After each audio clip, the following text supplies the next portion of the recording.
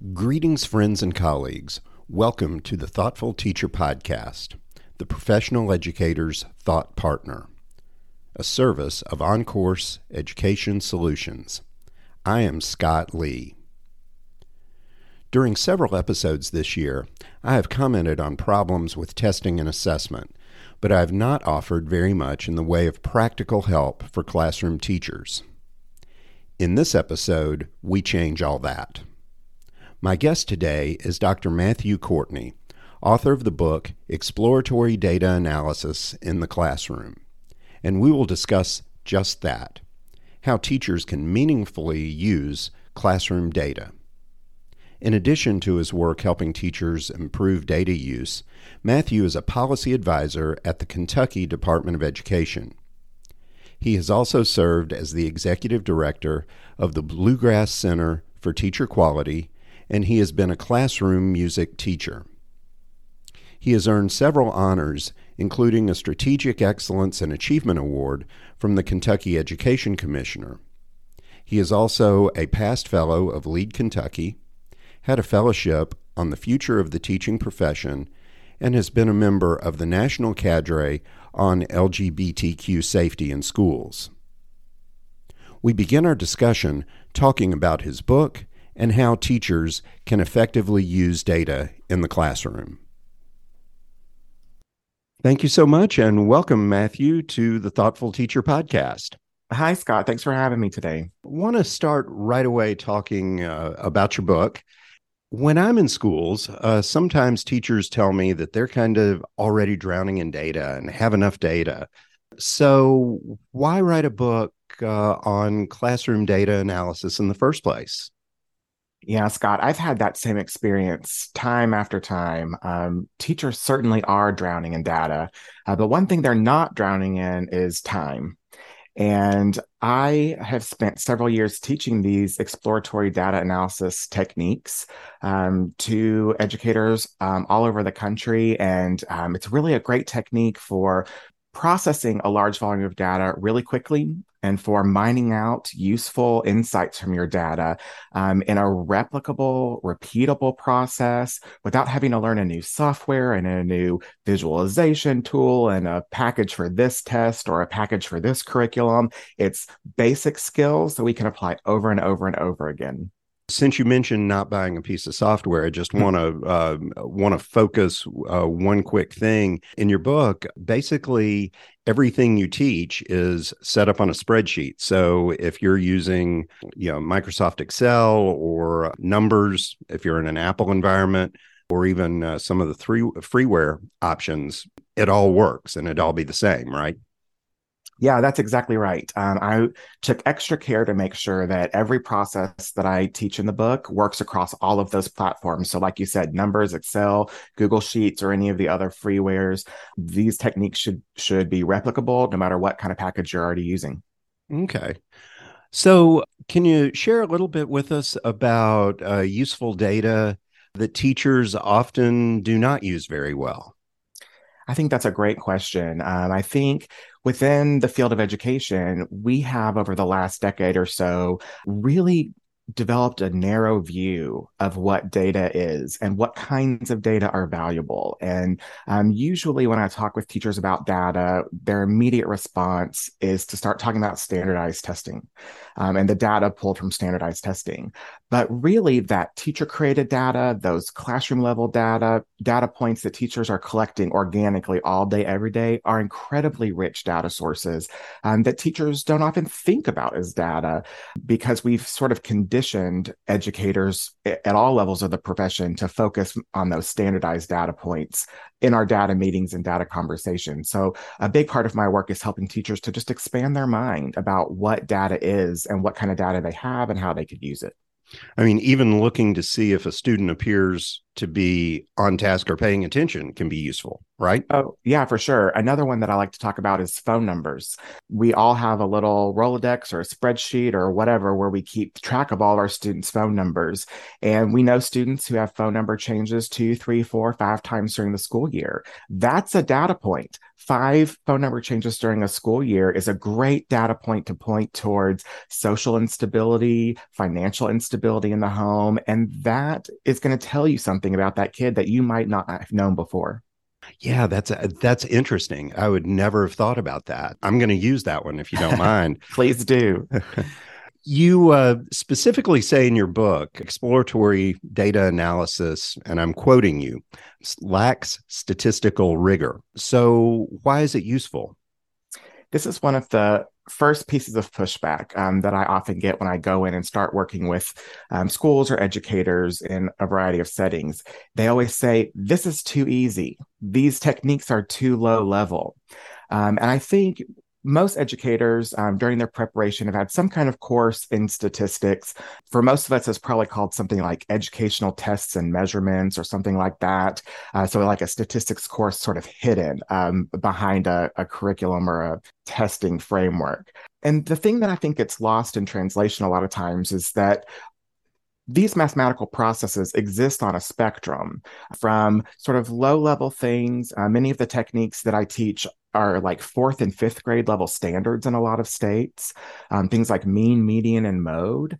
We learn those and then we think, oh, well, that's not real statistics. We need to be looking at t-tests and ANOVAs and those sorts of more what we call inferential statistics, statistics to help us look at causality.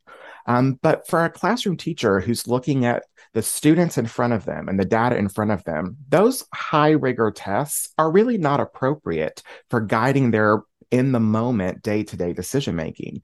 And these low-level tests, if we can learn to use them and harness them in a really meaningful way, they can help us to spot important anomalies that we didn't know were there, kids who we were missing because maybe we weren't looking for them, and then respond to those anomalies in real time. And I'm sure this happened to you too in a dissertation. My dissertation, I had to use multivariate statistics, but I still had to report mean, median, and mode as well. That was still part of the data set that you include. So yeah, exactly. And they all build off of each other. So I like to think of exploratory data analysis as the first foundational step in longer term school and classroom improvement. We can find those anomalies and then we can turn them into plan, do, study, act cycles. We can feed them into action research cycles. And so we can continue to build the rigor over time if that's what we need to do. And you don't always need to do that even. Exactly. Do you find any other pushback from teachers in doing this? And I'm thinking that if I'm a teacher and you're coming in to do a presentation on data analysis, the first thing that may pop into my head is, I don't have time for this. Or just somebody else from the State Department coming in to make me do something else. So, and maybe you get different kind of pushback. I don't know. What kind of pushback do you sometimes get when you want to start talking about data, and what's the workaround? What's the mindset change that you really want a teacher to have when you get that pushback? Yeah, so a few things to that. I certainly do get a lot of those same kinds of pushbacks that you mentioned that I think really come from a toxic professional learning culture that we've really built, where professional learning is something that is done to you, not with you. And I think, that happens to us at all levels of the system. Even our superintendents and board members go to professional development that is done to them, not with them. And so that's, as a trainer, you have to kind of work through that in its own right. But when I think about the data analysis technique, I often hear, I just don't have time for this. I think that is a really common feeling among our educators because they are so overworked and overburdened. The beauty of this technique is that once you learn these 10 or 12 essential skills, you can deploy them over and over and over and over again. And on any kind of data, if you can get it in a spreadsheet, you can replicate this process. And so what I find when I work with schools and districts is that, they have this software that goes with this test and it produces this kind of report, and another software with another another test and a different kind of report. And they spend a lot of time learning how to use those different platforms and different softwares. But what we're teaching here are fundamental skills. So all I have to really learn is how to pull a spreadsheet out of each of those different platforms, and then I can replicate this process. And so it's a lot less work in the long run. The other thing I do, frankly, as a consultant, that I think more consultants should do is I refuse to do after school PD that isn't paid for. We do too much to teachers and we ask them to do too much for free. If this work is important enough for you to hire me to come talk to your school or your district or whatever, it's important enough for you to provide protected time and paid time for your people to learn it. And I want to say this about the book as well. When I finished reading it, I turned to my wife, who's a retired school psychologist, and I showed it to her. And of course, nobody can see this, but if I was holding it up, look at how thin this book is.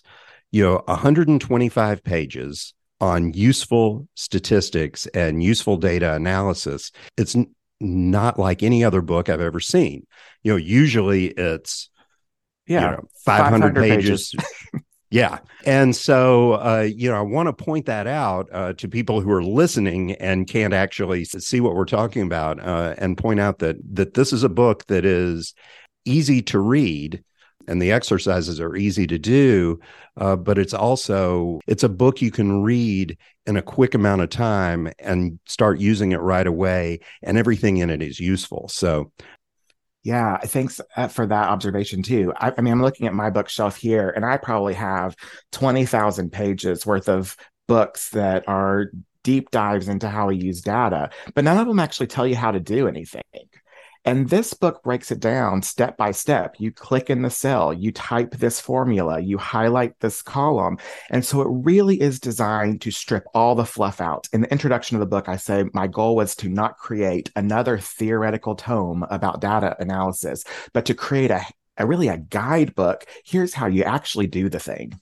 If you go into a classroom, how can you tell, or what are some of the clues that a teacher is using good data or using good data analysis to make instructional decisions? What are you going to see? One of my favorite things is when I have the opportunity to get to a school a little early and do just that. Walk through the school, get to meet the teachers, get to see the kids in action. And one of the things that I like to do is ask teachers, why are you doing this? Why are you doing this activity? Or why is that student on a computer and this student's got a book out? And what you can find really quick is when teachers are really engaged in data analysis, they're really engaged in research use and application, which is another thing I train and talk about a lot. They can always tell you why. Everything in their classroom is happening for a reason. And they've really dug deep to think about, what does this data tell me about each kid in my classroom, or about third period versus fourth period? And how can I teach those groups of kids differently in order to meet them where they're at and get them where I need to be? In the book also, you offer several vignettes that illustrate data use in real life situations. I'd like for you to just tell about why you did that, and then I also want to talk about how they're structured in a second. Sure. So I thought it was really important to really show how easy the work can be, because data analysis often feels very hard. I work with a lot of what I call data hesitant educators who are afraid they're going to get in and mess the spreadsheet up. Well, that's a simple trick. Do a save as, always have a backup copy. Then you can't mess anything up. And I wanted to really show the thinking. So as I wrote those vignettes, I really tried to narrate as what would be happening in my mind as I'm doing this activity. The other great thing about them is you can go to my website and download the data set that the teachers in the vignette are working on, and you can actually follow along. And so you will read about some skills, you will read a vignette where a teacher applies those skills, and then you can take that same data set, apply those skills, and check your work against the work of the teacher in the vignette. And I thought that was just a really powerful way to help really send home the learning behind the book. So you're not just reading it, you can actually do it, follow along, you can step into another teacher's classroom. Sometimes, because of the way some of us at least were taught math, we forget that learning how to do the math is not really what this is about. I want to show you the answers. It sounds like you're saying here's the exact process. The question is, how do I interpret the data once I get once I get my solution? The other thing that I noticed about the vignettes is in almost all of them, you have some sort of conversation, or there's more than one person in the vignette, and they're having collegial conversations about how to use the data and that sort of thing. Why did you do that? Although I think I know the answer. I just think it's so important that we view ourselves as professionals in the context of a profession where we work together and collaborate together. It is so often that we as educators close the door, we're in our four walls with the 30 kids in front of us, and we get so consumed in that space. But through this data analysis process, we can really come together as a team and really learn together. There's an interesting vignette. I was a music teacher, so I had to include a music teacher in one of the vignettes. And so there's a vignette where a social studies teacher and a music teacher come together. They look at their data together, then they co-design a unit, and they do an action research project together to see if their unit is leading to greater success for their kids. And that's such a great collegial example of how we're all in this together across grade spans, across content areas. Another thing I love to do when I'm working with a school or a district is I love to do this exercise where we swap data. So, Scott, you're teaching your class, I'm teaching my class. We have our spreadsheets, we swap. You analyze my spreadsheet, I analyze yours. And when we do that, we can have a really deep professional conversation about the kids in our classrooms. And I'm going to see things that you're going to miss on your kids, just like we swap when we need to, I wrote this newsletter. Can you proofread it? Right? Mm-hmm. That's a common activity. Why don't we swap data and we can proofread and have those exchanges there too? Part of the reason I wanted to make sure and bring that out when I read that in the book, and I love hearing you say what you said, because I've been advocating in a lot of episodes of this podcast about the problems that we face as a profession in regards to isolation. Yeah. And this teaching should not be isolating. Way too often in practice, it is. So I was really happy to see that. I want to change gears a little bit and kind of talk about more of the data that everybody is associated with, everybody knows about. A lot of teachers are kind of worried about. And you mentioned, again, using your words, the sordid history of the standardized testing industry. What's good about the standardized testing industry? What's not so good about it? How is whatever we're getting from them, and by we, I mean educators getting from them, useful or not useful? No, that's a big thing, but yeah. How long is this podcast? We could do an entire season on that. There's a lot there. Yeah, well, I'll try to be brief on something I'm extremely passionate about. Yeah, so I do say in the book that standardized testing has kind of a sordid history, and there certainly are legitimate criticisms of standardized tests and standardized testing, both as a concept and as an industry. I don't get into the histories very deeply in the book, really just want to acknowledge that it's there because we feel that, and teachers certainly feel that. I am someone who believes that standardized testing can be useful and is important when it is done correctly and in a healthy atmosphere with a healthy approach to data.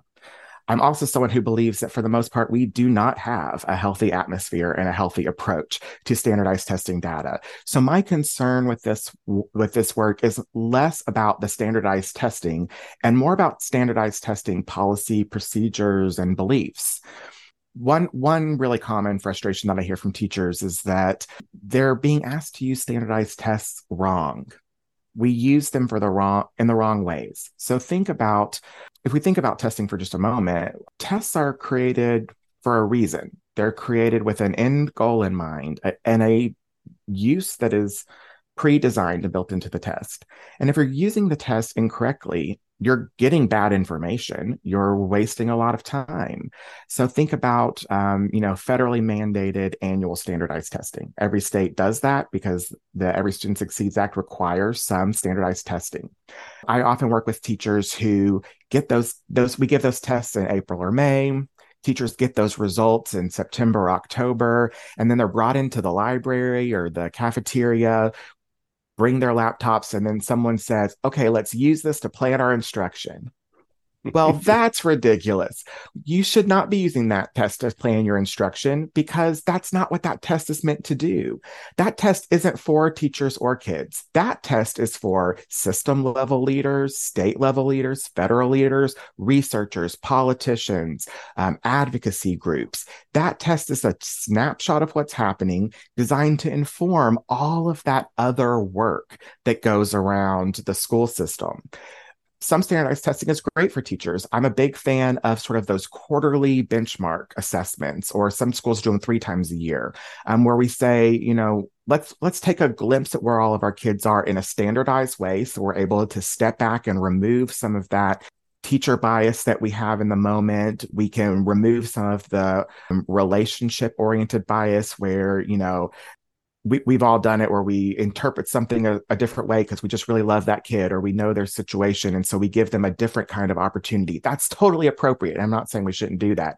But occasionally it's good to just put all the kids on the same level, use the same standardized test, and take a look at them. That is really useful for schools and teachers when it's done right. I also think we have a really unhealthy culture around data use. We have used standardized testing data to punish teachers, to punish kids, to embarrass families and communities. That's not healthy. That's not productive, and it hasn't proven to be productive yet. I said I would be brief. I don't know if I succeeded in that. No, this is fine. No, you're great. Keep going. Yeah, I mean, we could, like you said, a whole season on this one. But yeah, I really am here to advocate for a healthy, beneficial testing use culture. And one of the things I always say, this will be the last thing I say about it, I always tell teachers, work with the data that works for you. And so if you're working with a set of data that just doesn't jive with you, it doesn't feel genuine, it doesn't feel meaningful, you are really wasting your time. And so move on. Move to a data set that does work for you. If you're a teacher who is very philosophically opposed to standardized testing, I understand and respect that position completely. Then don't start your data analysis journey with your standardized testing. Look at some of those other teacher-oriented data. Don't throw the baby out with the bathwater, so to speak, because you don't like one source of data. Just move on from that source and build your skills using other sources of data down the road. We talked about how a school culture and individual teachers could really benefit from using the state testing in the right way. What message should we be sending to policymakers? And I'm thinking state school boards or local school boards or even elected officials in state legislatures. So I think we really need to shift our mindset from a place where accountability systems are about pointing fingers, which is very much where I feel like we are now, into a space where accountability systems are about supporting ongoing improvement. I talk a lot about school improvement through my blog and some other resources that I have. And I believe that school improvement is for every school. School improvement is how we make good schools great and great schools even better.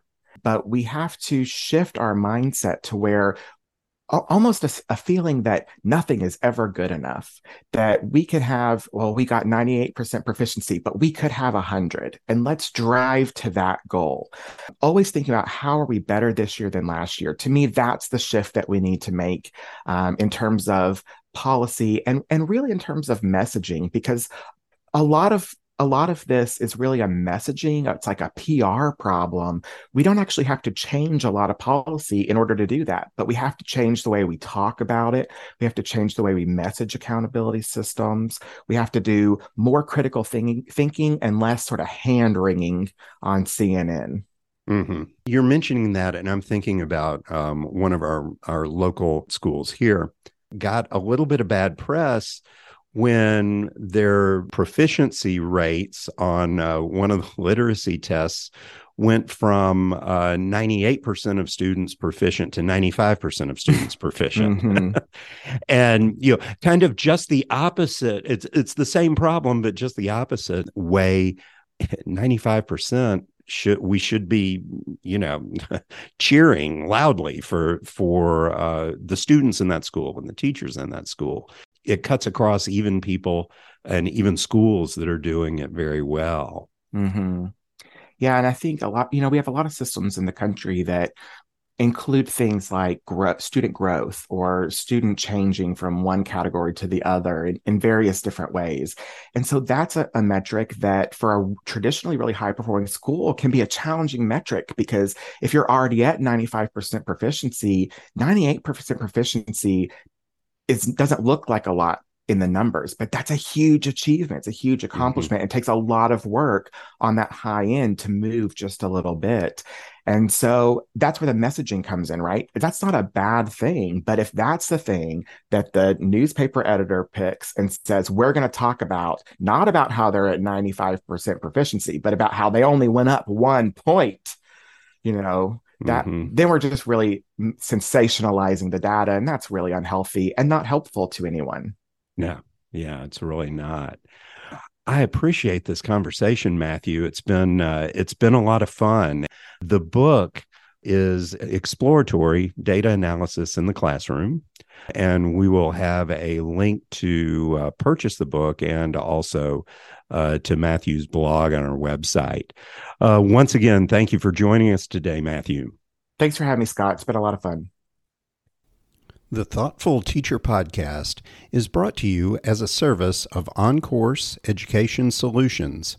If you would like to learn more about how we help schools and youth organizations embed social-emotional learning within their cultures and implement strength-based restorative interventions, please visit our website, www.encoursesolutions.net. This has been episode 12 of the fall 2022 season. If you enjoy this podcast, please tell your friends and colleagues about it, either in person or using social media. We also greatly appreciate positive reviews on the podcast app you use. The Thoughtful Teacher Podcast is hosted and produced by R. Scott Lee, who retains copyright. We encourage diverse opinions. However, opinions expressed do not necessarily reflect the views of producer, partners, or underwriters. Guests are never compensated for appearance, nor do guests pay to appear. Transcripts are available following podcast publication at our website, thoughtfulteacherpodcast.com. Sponsorship opportunities or other inquiries may be made on the Contact Us page at our website, thoughtfulteacherpodcast.com. You may follow me on social media using Mastodon at Dr. R. Scott Lee at universedon.com, both Instagram and Twitter at Dr. R. Scott Lee, and Facebook at Thoughtful Teacher Podcast. Proud member of the Podnuga Network.